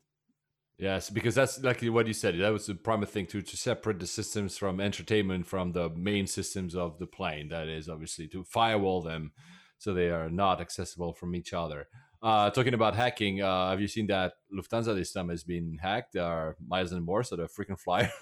Yeah, they're the second. So BA last couple of weeks ago we talked about, and I got an email a couple of days ago from, and I want to make sure I get this right, Hyatt, telling me, hey, you should probably, don't worry, no big deal, but a few people might have had their accounts accessed. So you should probably change your password. So travel seems to be a target. Yeah, and on the Lufthansa one, they've actually not only they hacked into the system, but they went into the account. Ooh. And they used the miles to make purchases. No way. Yes, apparently. Wow. I haven't checked mine. I don't think it has, my number of miles lowered, and I'm sure actually they maybe Lufthansa had a backup system. But yeah. Well, here's a question: have you been contacted by Lufthansa to about this? Not, but I was traveling, so maybe I've missed the email. So I'm not going to say I know for sure, but I'll tell you next week. I'm going to check my emails because I'm always late on my emails. So no, I don't think so. But again, could have just missed it. Okay. Interesting. Yeah. But it's true that if they do, maybe they will say the same thing as Hyatt. Like, oh, just make sure nothing's nothing wrong. But again, like we said another time, my credit card information is there. So it's maybe that's the sensitive bit that's actually worth worrying about. Yeah. So, airports. Helsinki has installed something that I've already seen in Abu Dhabi, which are sleeping pods. So I don't know if any of you either has done that in his life before, either on a layover or because you were very early to the airport. I don't know, why would you use that? So you have a set of sleeping pods, so you can actually go into it's like a round shaped object, and you can have, it's a chair, but it surrounds you. There's no VR in there. And you just can sleep for a few hours. You pay, I think it's €9 per hour. You have, because airports are like low cost airlines. If you want a pillow, it's €6, and if you want a blanket, it's €9 on top. But basically, the idea is you can be secluded in the airport, so you don't have any noise, and you can actually relax. Would you ever do this? Sleeping is for wimps. Obviously, I've never slept in an airport. Actually, I've seen it. So actually, Mike Butcher was in Abu Dhabi airport the other day, and I saw that on Twitter. And he said, "What can I do?" I said, "Like, go. It's terminal. If you're ever in Abu Dhabi, whoever is listening, Terminal 3, close to the gate 35, you'll see the same sleeping pods. Now they're being installed at Helsinki. I just went in one just to see what it was. I didn't sleep in it. I just wanted to see, okay, what is this? Well, basically, it's pitch black and you can sleep. Pretty, if you're, why not? Still talking about airports. I know that, Alex, you go into lounges from time to time. You were at Virgin's one in Heathrow. You posted a very nice video on Attaché, your other show, about the small secret of that lounge, which is they have a garden. But do you, Dean, go into any lounges? Do you have status on your miles, or you don't track your miles and you never got status? I'm rubbish. Again, as geographically challenged as I am, I'm also quite bad at collecting miles. I've got hundreds of thousands with Virgin, but I've never used them yet. Oh, we need to have a conversation, Dean. Yeah, Yes, absolutely. we do. But I used to, when traveling with others, I used to use lounges. I do most of my traveling on my own these days, and I use my airport time to work and eat. So to be honest, it's kind of a waste of money for me. I will work, and I don't really care what's surrounding me, so I'll sit there typing away while there's some food sat next to me at a table, and I'll have timed it well enough so that when I finished working, I'll get up and go straight to the gate. Yeah, I'd love to go in more lounges. No, But the I reason would I still mentioned do that the is that same thing. Qantas just changed its rules apparently in Australia. I'm not sure it applies for all the Qantas lounges around the world, but they're basically asking now people to kind of dress up. So apparently, I don't know why the story started, but apparently more and more people were dressing. And it's very hard because what do you qualify being nicely dressed in a lounge nowadays? But apparently now they have made more stringent rules about your appearance when you get into a lounge. What do you think about that, Alex? Is this something... Yeah, spent my youth flying standby because my father was in the airline industry, and that's the way we got around, and we always had to dress up.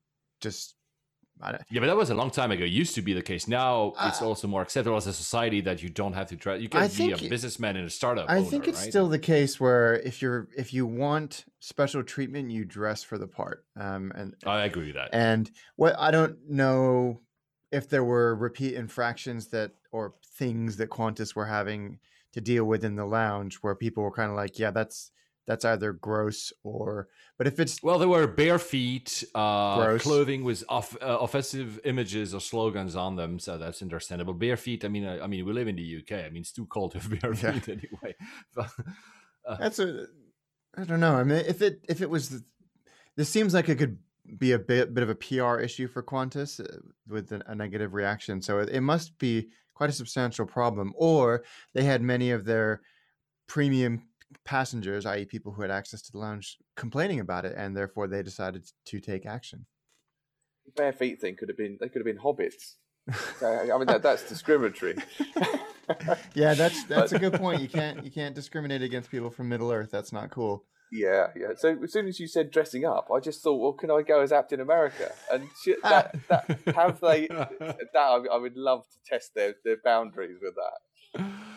Okay, now, Alex, to the app of the week. So we were out of ideas. I mean, there's a lot of apps we think about, but we want them to be integrated in an episode where we talk about the more generic, the topic around them. So this time, something very simple, to the point, but actually that saves your life a lot, Alex. Yeah, whenever we talk about the app of the week, I always want to go and talk about something that I've found genuinely useful recently. And this one has been fascinating to me. You're all familiar with Kayak, great flight search and hotel search tool, but they have a feature, a tool, whatever you want to call it, that they hardly ever talk about. I think actually, Paul, it was you that told me about this. That's their fare alert, and so you can sign up to be emailed when a price between two cities fluctuates, i.e., something that you've searched for, and it will keep an eye on it for you to see if it's dropped, which is cool in of itself. What I use it for is general price alerts for places that I might want to go primarily, and my motivation is find me cheap fares so I can fly to these places and shoot my other show attaché. But I have 3 alerts set up. London to the top 25 cities in Asia, London to the top 25 cities in South America, and London to the top 12 cities in the Middle East. And once a week, I get an email with, these are the best fares that we found. And you can cap them out and say, I don't want to spend more than X, or I don't want to do more than, one stop or whatever. But the deals that have come through that would have taken me literally hours and hours of searching for have been staggering. I'll give you guys a couple of examples. So I am looking at Tokyo heavily, and Japan in general is notoriously expensive to get to from the UK, but these guys dug up London to Narita for £392 round trip, all taxes and fees included. Wow. And if you've ever tried to search for that flight, you will have the same reaction that Paul did. London to Beijing, £266 round trip. amazing. I never would have found these things, or maybe I would have if I'd used every tool we've talked about in the 12 episodes of this show. So it's worth playing with, especially if you're just looking to go somewhere and you don't have fixed dates. I think that's where this is really useful. And the feature I mentioned at the beginning that my brother uses frequently is I know I'm going to a place on these very specific dates. I'm 90 days out. Keep an eye on the fares for me and let me know if you see anything. Like if it starts ticking up, I should buy. If it drops, I should also buy. So that's worth it as well. So it's worth playing with. Yeah. Okay. So we'll put the link. It's true. I've never thought about. You just mentioned that top 25 cities in a continent. That's something I should actually. Look Yeah, into. it's Is it something? Is it something they offer? Or is it something you create? No, it's something that they offer. It's very cool. You can specify cities, but I love that you can just do the region. I think that makes them. Yeah, because I do that. I use alerts on Google Flights or Hipmunk, but usually it's because there's that segment and I know I'm going to take it. So, but having like a more generic kind of, I want to go to Asia and just like give me the cool deals. This is something I never thought about. And it's the way that they do it is really smart. They're not going and doing a Google Flights and searching every possible combination. They're just collecting deals that users have found throughout the last 48 hours as part of their search. Oh wow! Which is clever, right? Yeah, so it's a nice way of doing it. But definitely, and you can get it as an iPhone notification as well if you don't want an email. So it's slick. I like it.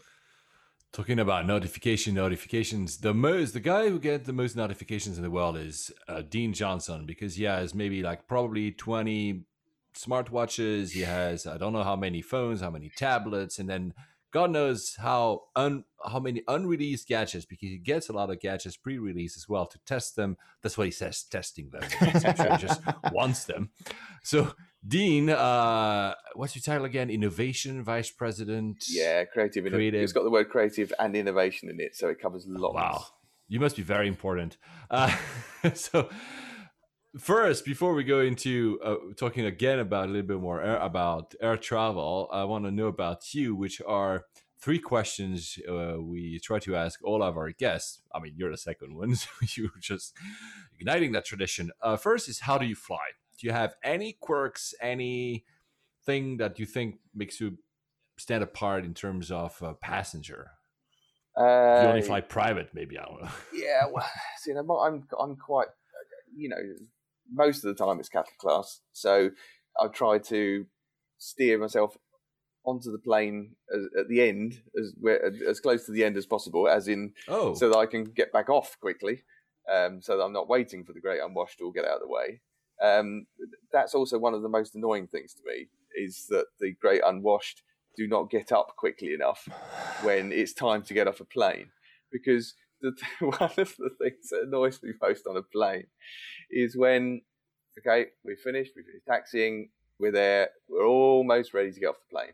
So I'm up, because one of the things, how do I fly? Yeah, I always want an aisle seat. I always want a window seat, because I want to stare out the window, because there's always great things to look at. But actually, I really end up with the aisle seat so that I can get up and sit down whenever I want, and I can stretch at least one leg, perhaps at a time if I'm lying face down on the seat, but actually at least one leg. But the thing that annoys me is, so we've taxied, we're there, I've stood up, I'm on the aisle, I'm one of the only people that have stood up, so I know that I can see at least 2 or 3 people in front of me also on the aisle that haven't stood up yet. So I've got my bag down, I've got my coat on, I'm ready to go as soon as the line starts moving. No, as soon as the line starts moving, then those other people get up. then they start to slowly get the bag down. Then they start to slowly put the coat on. They just either got up already, we'd all be moving off together.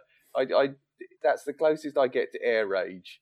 When I really want to push them back down to their seat again, or just manhandle them along the gangway without them having the chance to take their own baggage. It's almost like they have to forfeit it. So that's quite annoying. The other thing that annoys me also is that when people leave window blinds down too long, it's daylight, and it's not because the sun's streaming in their eyes. It's just that they think that they know how to adjust themselves to the local time. Actually, they're going to stick with the time. It was nighttime when we left. Let's still make it nighttime now. No, the reason I'm not going to get jet lag is because it's daylight out there. Now make it daylight. So I'm with you on that. I was flying back from LA last month, and there was a guy, window blind down, sat there reading his book to the light of the entertainment screen in front of him. So he couldn't see his book because he hadn't put the window blind up. So I wanted to lean over and bang his head against the window blind until he realised that there was a way for him to illuminate it better than using a little LCD screen. on the 787, actually, the Dreamliner, some airlines have installed the window blind is not an actual blind; it's the shade of the window. But there's a master switch. Actually, they can actually just decide that everybody is up now. It's like daylight for everyone. Yeah, that's great. The first time I saw one of those, I was really confused because I wondered why it was getting so dark so quickly, and it wasn't. Oh, so you flew the 787? Yeah, I didn't even know what it was called. Oh, so you guys wouldn't know. Yeah, but I've never flown one, and I really want to. So it's great. It's the future. It's clearly very good. So no major unusual idiosyncrasies. I will just try and get on. I think the last 5 minutes suggest otherwise, Dean. So the TSA are actually going to pull me off before I get on the plane next because I'm a potential air rage risk now, having done this. That's a worry. Talking about that, do you have a second question? Do you have a memorable flight story, or maybe also in an airport, something that really stuck out and said, okay, this was really one of a kind? Yeah, I suppose two of them. There's two of them here. Both of them involved me having not air rage, but being quite annoyed by something. We are there's a trend here, right? Yeah, the first one would be when this must be about a decade ago when I flew to New York with my wife, and this was before all of the ridiculous taxes, so we could just get there and back for 250 quid each. But that wasn't cheap enough. We wanted to save another 50 quid. So we went with Air India to New York. Not a conventional airline to fly to New York, I presume. I've never flown Air India since, for this very reason. So we got on the way there. Brilliant. We were upgraded as soon as we got on the plane. It wasn't even at the desk. We were called out over the tannoy. Mr. and Mrs. Johnson, please come upstairs. Nice. Brilliant. Upgraded. Fantastic. They had flock walls. That was amazing. That's the first time I've ever seen that in an aircraft. Flock walls. But then on the way back, not the same experience. We sat down and we had paid a little bit extra to get leg room. So we were by the exit, and the two seats that normally are used by the flight attendants, when they pull down the temporary seat and just on takeoff and landing, no, they'd sold those. What? So for the entire flight, we had two people staring at us. No way. They were probably staffed, but that's unbelievable. Yeah, that was quite special. So haven't flown Air India since, but it was so the other experience would be on a Washington flight. It was an internal flight. We were meant to be going from Washington to New York, I think, and a colleague of mine. Neither of us had been confirmed for the flight, so got up to the desk at the gate. I was okay. Got on. My colleague Guy, I just kind of shrugged shoulders and he said, I'll probably be let on in a minute. No. Who they let on? Because we'd been in Washington for the inauguration, and also a whole team of cheerleaders had been in Washington for the inauguration, and they'd won a trophy. So the trophy got Guy's seat. So that's unbelievable. So I got on the plane, brilliant. I'm in, and then here comes a trophy, brilliant. So they gave the seat, they gave Guy's seat to a trophy. That's phenomenal. All thanks to having been too successful at the inauguration, brilliant. So two examples of being slightly nice stories. On planes. And last one, I mean, I since you said what you said earlier, maybe there will still be something that annoys you, but what if you had a power? What would be the single thing you would change in the air travel industry, or maybe your passenger experience? A single thing, if you could change, what would it be? The single thing would be the material they make armrests from. Okay. It's the most uncomfortable, painful material known to man in economy, and so they don't make any attempt to round off the edges. So you're kind of deciding which part of your elbow it will dig into, and then no, that's not enough. The fact is, there is no written rule for armrest etiquette. Oh yes, there is. There is actually, there? Alex. I'll tell you exactly what it is. Aisle gets the access, window gets the view, middle gets the armrests. Middle gets both armrests. Middle gets both armrests. Oh, no. They've got to do. Surely they've just got to get one armrest. Both armrests. Yeah, that's I the, guess. that's the I guess protocol. my aisle seat, I do get one armrest. So if anyone's claiming the one that's on the aisle, then they're really in trouble. Yeah, no. So you get, if you're on the aisle, you get the one on the aisle. If you're in the window, you get the one that's up against the wall. But the two middle ones, the person in the aisle seat gets. Okay. And we're going to get 680 million emails about this saying, actually, that's not how it works. But if you fly with me, that's how it works. That really should be in the safety video and the right. demo at the start.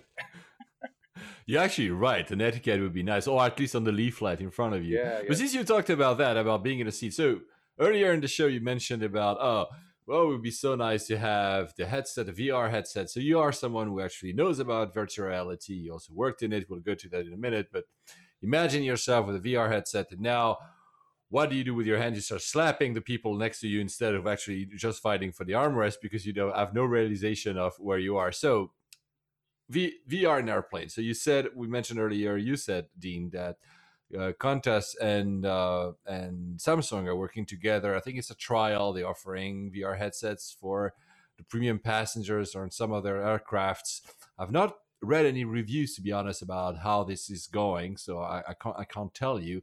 But it's certain that they're going into that direction. Before talking about what the airline industry is doing, would you yourself, if you have, I think you have a few VR headsets, would you put one on during a flight and just forget about everything else and just, either play a game and I'm not talking about those where you actually have to stand up and move, but just an immersive experience, whether maybe just a movie. Would you do it? Have you done it?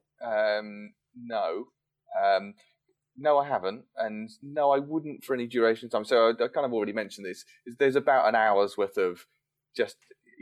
So I was just this weekend. I was immersing myself for an hour of solid virtual reality, testing all sorts of stuff.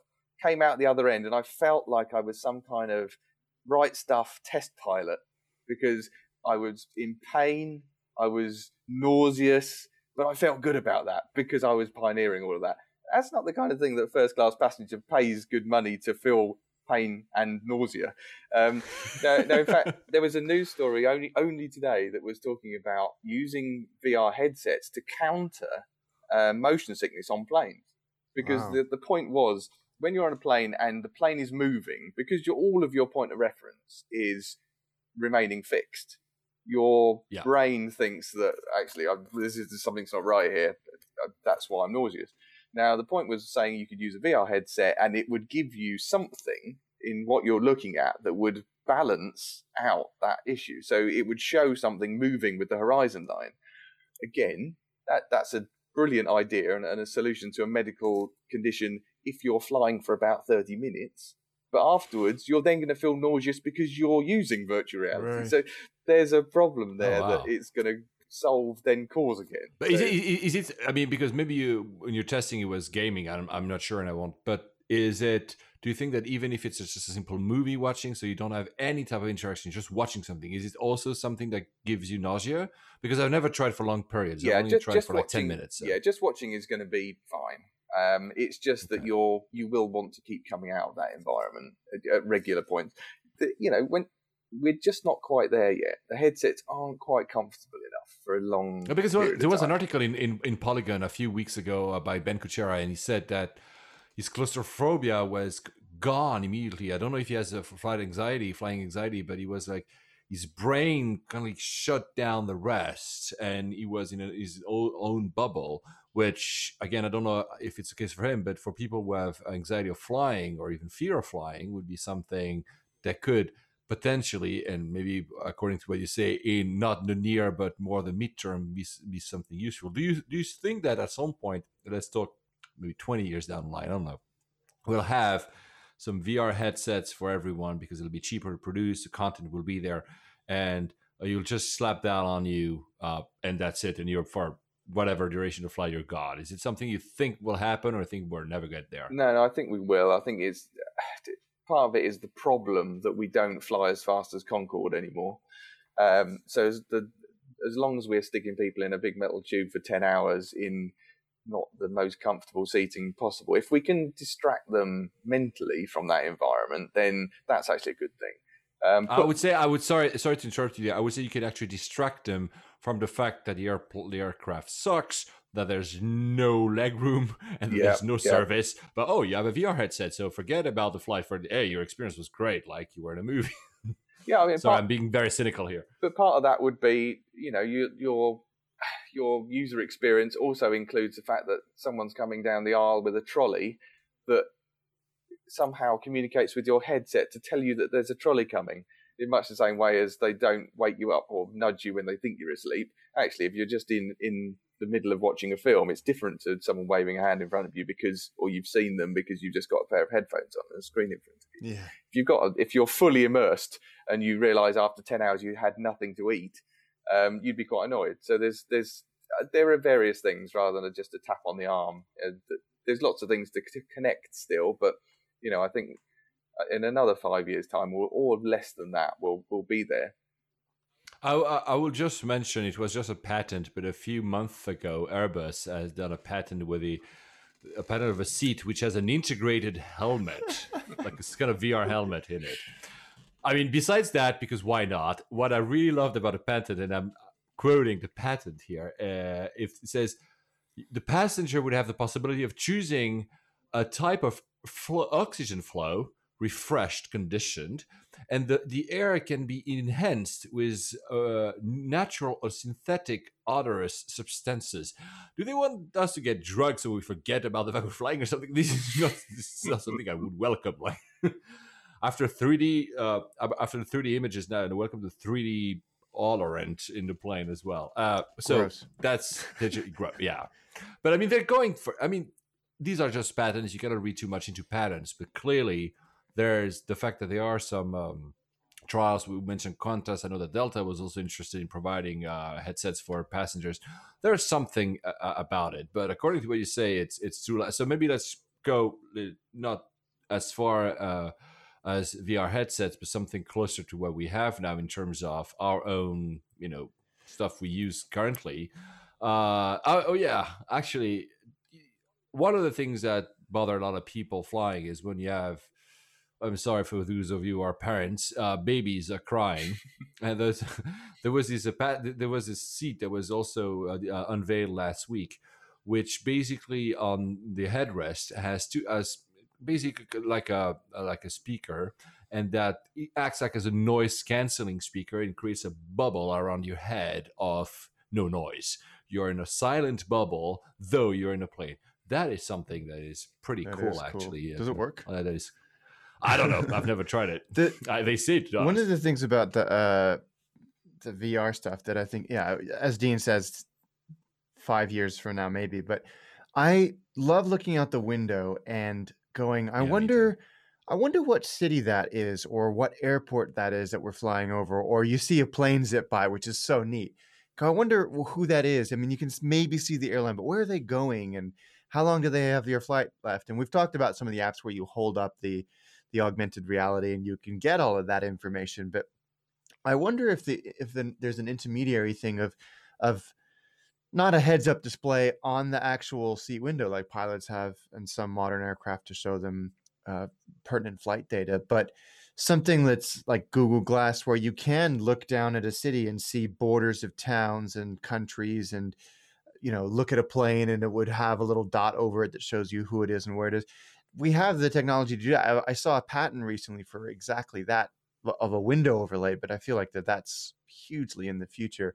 Do you think there's an opportunity to take the data that has been available to us for years in these apps, iPhone apps and smartphone apps, and project it into the environment? Maybe not in something like a headset, but either with something like Google Glass or a projection or interface on the window. I mean, the thing is, the augmented reality glasses, and some guys that we're working with at the moment, ODG, based in San Francisco, they've been at this for a decade now, and they are able to, as you see it, tell you exactly what you're looking at, who you're looking at, what the buildings are, whatever else. That's stunning stuff. The bit much like Google Glass, is that we're still at that barrier stage where you don't want to look stupid. Yeah. And it's a bit like, until we're at the stage where you're wearing a pair of glasses that look like a normal pair of glasses, I'm getting my hands on finally next week my Recon Jets, which I've been going on about for about 2 years or more now, and they're essentially they use the same technology that Google Glass used, but they are more sport orientated. Which the irony is, I barely move around during the day, but they look cool. So they look like Oakleys. They've got all the stuff built in, and it feels like that's a real step in the right directions, because they don't look stupid. However, they would look stupid if you were just in a normal office environment. Although they wouldn't.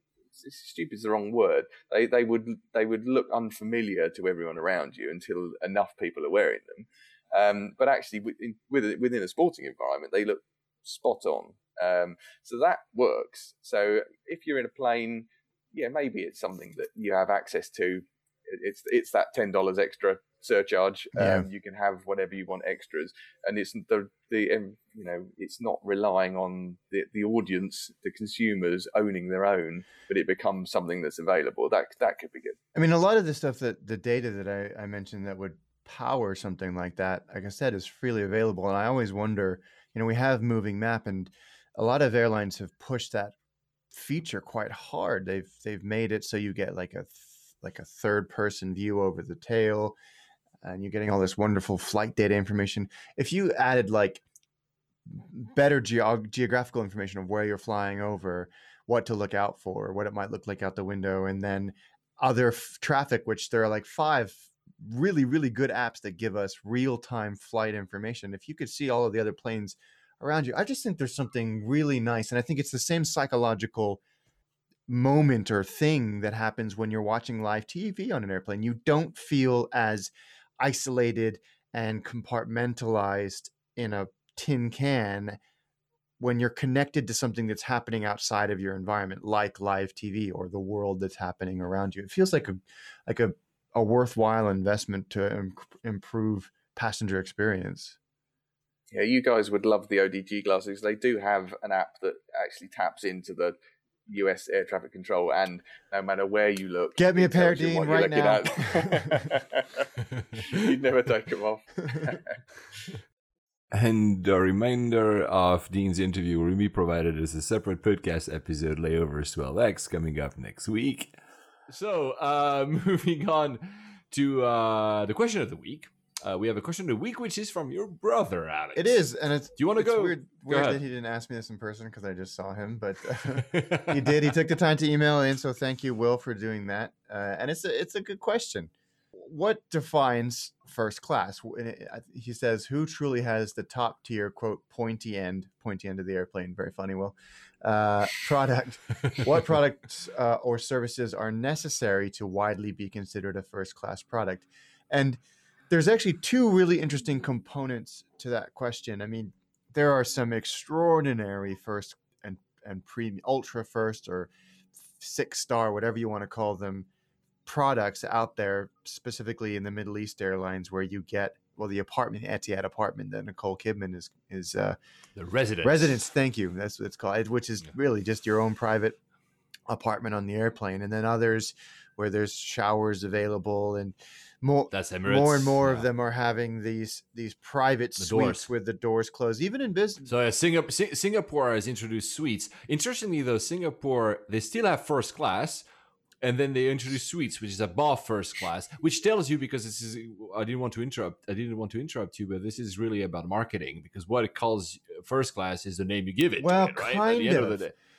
No, I mean, sorry, about the term, because we'll come to the differentiation what they call first class in the US. Just the doors, they also, Garuda has doors as well, Yeah. Emirates has Singapore doors Airlines have class. got it, ANA have it, Asiana have it.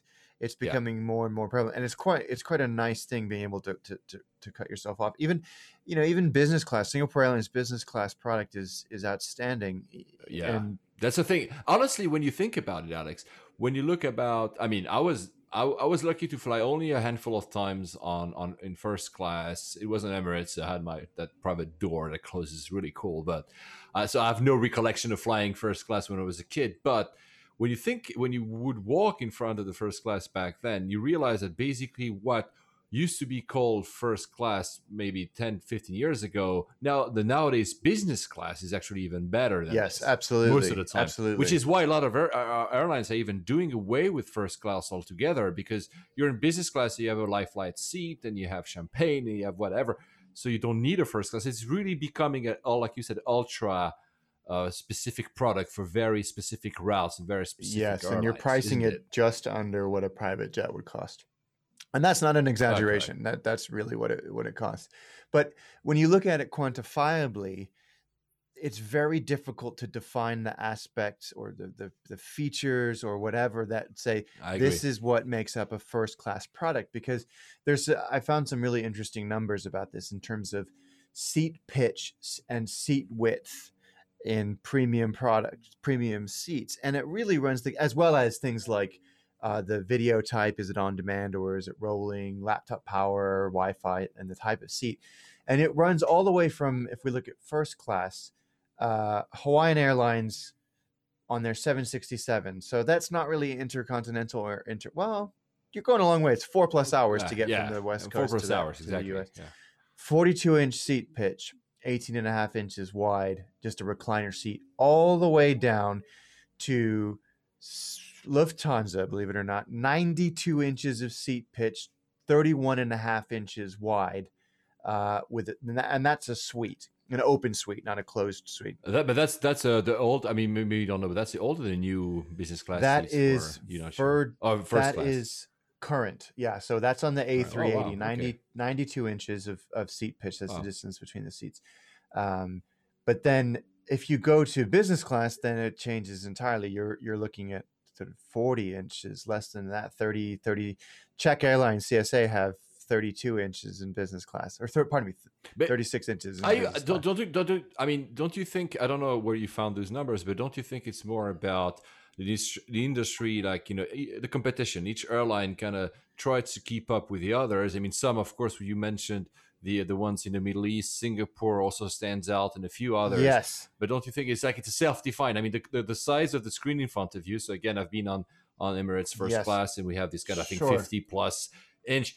No one tells anyone that it's 50. Maybe like in 10 years, we'll have 65 or VR headset, like we just stuck with Dean. We don't know, right? No, there is nothing. And again, that in itself shows how vast the gulf is between these, and they're all considered quote unquote first class products, and you can go from 40 inches to 92 inches.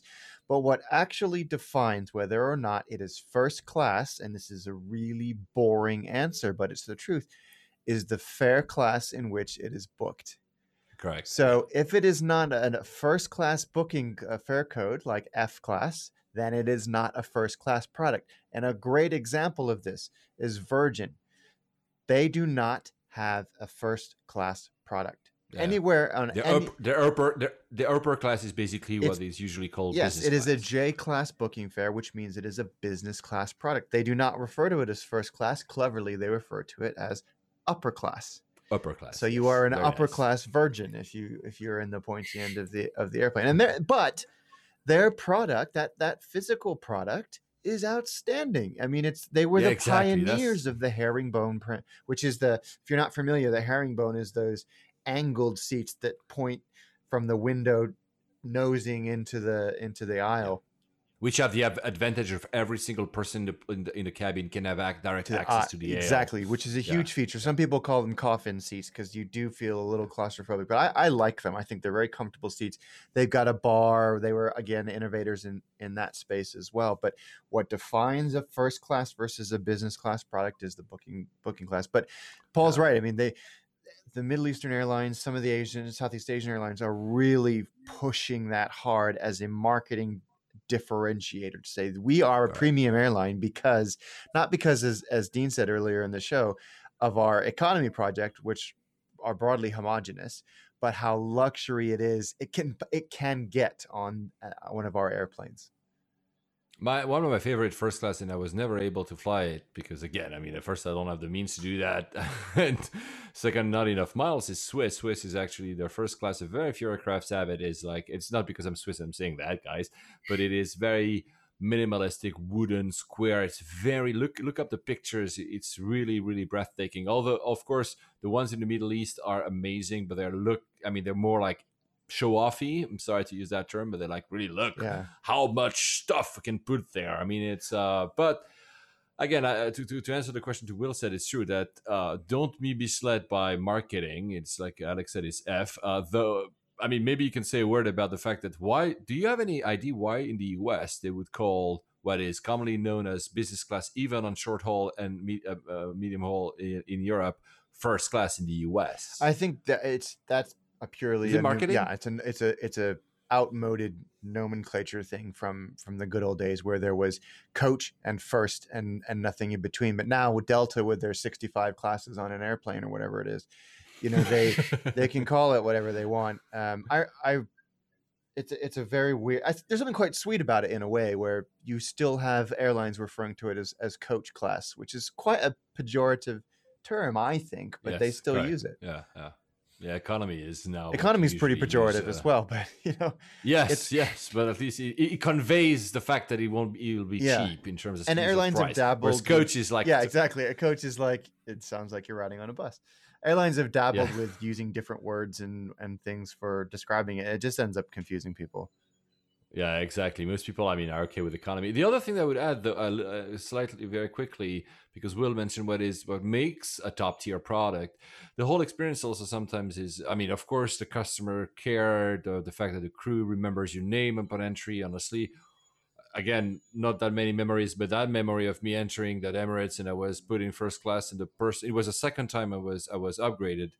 And the crew actually remembered not only my name, but I'll always say that I like to be named not with my last name because it's complicated with my first name. So they are hello Paul. They knew everything. They had all the CRM. That's the bit at the end of data. Great.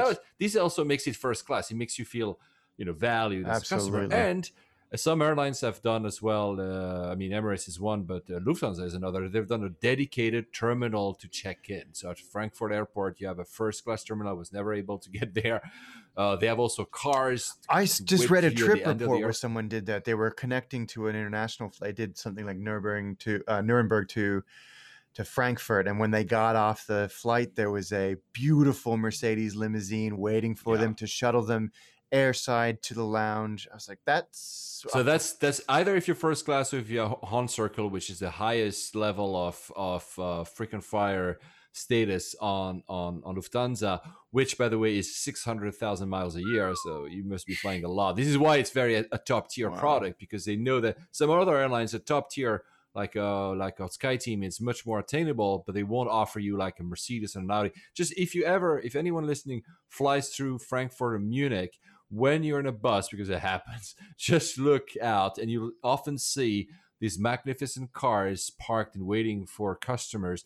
These are the type of cars that they will individually, unless you're in a family, of course, pick you up at the plane, transfer you sometimes directly to your connecting flight, not having to go to the airport at all.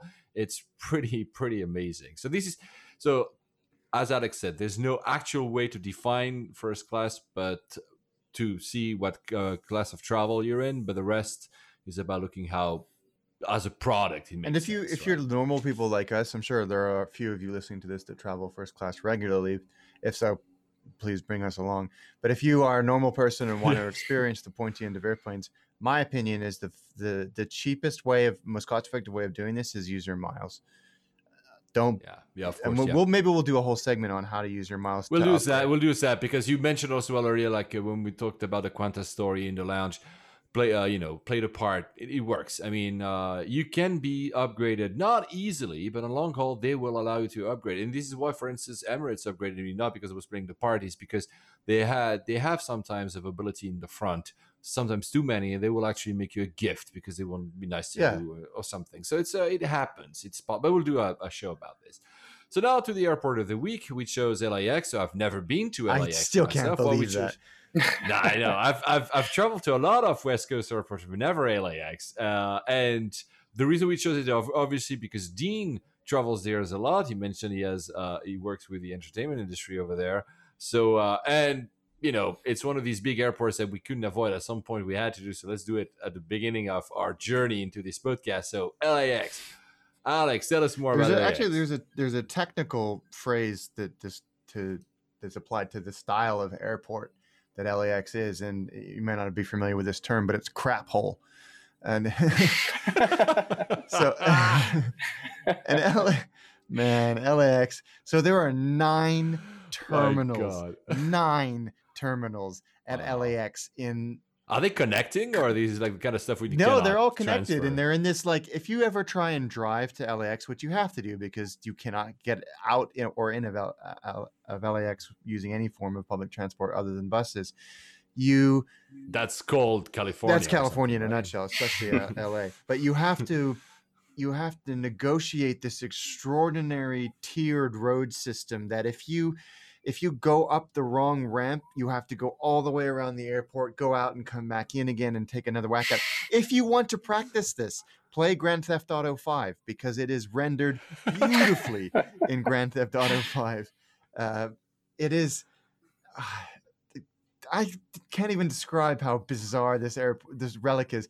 There's 9 terminals, and there's a great article on Wiki Travel that says, if you find yourself in one of the older terminals, which can be recognized by the overcrowding, outdated decor, and unpleasant odor, blah, blah, blah, which is categorically true. Some of the older, I don't know why, some of the older terminals smell like they were built on an open sewer. It is bizarre. God. It's a very big airport. It's like more than 70 million passengers. It's by the way, there's this landmark that sits in front of it. I don't know exactly because again I've never been, but I must have seen like dozens and dozens of movies. When you see that landmark, it looks like some kind of a flying saucer, a reverse or something. The theme building. It is a theme building, very cool building, and there's a restaurant in it, and that's been featured in a bunch of. It was closed for years and years and years and years, but it was. It's recently been reopened, and that actually is another one of the very few positive points about that airport. It's a landmark building. It's from the 60s. It's again very similar to the TWA thing, that it's an iconic representation of the airport. It gives you a great view of the field if that's your jam. But other than that, it's funny because I read, again, I don't have any, but I read it. That's for me kind of representative to a lot of the stuff that happens often in airports in the US. I'm sorry for anyone listening in the US. He said when they started building the major airport, because it was there for quite a while, they thought that where this theme building is, you should have been part of the big glass dome that was supposed to encompass all the terminals. So something really very like forward thinking, something like it's the Jetsons. Like now you.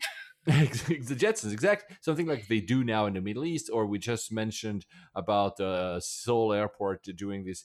When you look at the rendering, something very future-looking, and then let's scale it down. Oh, no metro. Let's just have cars, and let's have parking space, and but let's keep that in the middle. It's a bit sad because in the US you have sometimes plans, and maybe because it's a very pragmatic country, very quickly. All the grandeur disappears and it just stays like the last major refresh and renovation and expansion of LAX happened for the Olympics. And are you sure? I thought it was more. Okay, yeah, because I guess it was a big thing. It was 84. Right? So 30 years ago. And since then, anything major has been blocked by lawsuits. But it says, I read somewhere that they want to build an airport link, like a rail link, which for California would be amazing to be able to go out of the airport without being like Dean, he said earlier, having to rent a car and then getting lost and then going on that thing you just mentioned, Alex, and being lost forever. The thing about LA is you could take public transport somewhere, but you still have to drive to get anywhere else in LA. It's the only other. One of the accolades that the LAX gets is it is frequently named one of the worst international airports in the U.S. Now, there is one hugely redeeming feature of this airport if you are in any way interested in airplanes at all, even if you're not. So there is an In-N-Out burger just on the outside of the airport. Now, In-N-Out Burger is fantastic in and of itself. It is the best chain burger in the world by a country mile. Go find one if you're on the West Coast. But it is also, there's the restaurant and then a grassy area right in front of it that is right at the end of the runway for the approaching heavies. Oh, so you can sit outside with your amazing burger and your milkshake as these heavies give you a haircut as they come in. It just, if you Google image search for this, you will see the most extraordinary pictures. And as Paul said, because it's such a huge airport, you get planes from all over the world, and you can while away hours at this place. And you can, even if you're doing a transfer and you don't have a car, you can actually get to it by hopping on one of the car park buses. I think it's a free car park bus, but there is a bus that will take you from the terminal right to the In-N-Out. It's called the parking spot is the name of the car park. Jump on that shuttle bus. It'll take you right to the In-N-Out, and you will have the best layover that you can experience. Oh, wow. Dean, have you ever, so you've been to, but what do you think? Is it really worth the name Crab Hole? One of the, I don't know, that's quite harsh, but fair. The most of the time I'm doing what I normally do, head down, just work my way through. I've got a really bad sense of smell, so that's probably a good thing. I was there with a colleague once who had injured her knee, and we were looking for some kind of, I don't know, wheelchair or some way I could get her through slightly more comfortably than queuing for hours to get through security. And they told us to go and sit by some chairs that were next to a phone. And they said, "Oh, that's where you need to go and sit. Someone will come along and sort you out." So we went over there, sat next to this phone. They didn't tell us anything about the phone. They just go and sit there, there's row of seats. Half an hour later, go back again. So what are we meant to be doing? Is someone meant to be coming with a chair? He said, "Oh yeah. When you call them, they will come with a chair." Right, call who? So they say, "Oh no, there's only like 3 digits on the phone. So it wasn't 911." But we called the man with the chair. Another half an hour later, eventually, I think they have one chair in the whole setup. So the guy eventually turned up with a chair. So we got fast tracked through, and at the other end we had to give the chair back. So the chair bit was a fast track to get through. Just the security. Well, on the other side we got some guy with a little bleepy trolley who's Grand Theft Auto. Again, I think that he played too much of that, because that was an exciting, high-speed trolley, but he didn't have, the beeper didn't work, so he had to actually say, beep, beep, beep, all the way through. So, the top of his voice, he was going through I still, to this day, not entirely sure whether he was an escaped mental patient or not. Oh, well, I'm looking forward to try this one day, this airport, not for the order, not for the trolley, but just because of the In-N-Out you just mentioned, Alex. So it's worth the trip just for that. Going there.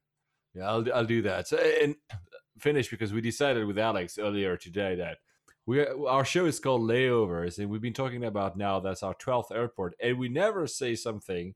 Is it, according to you, Alex, a good airport to have a layover? Yes, because of In-N-Out. It makes it one of the best in the world for a layover.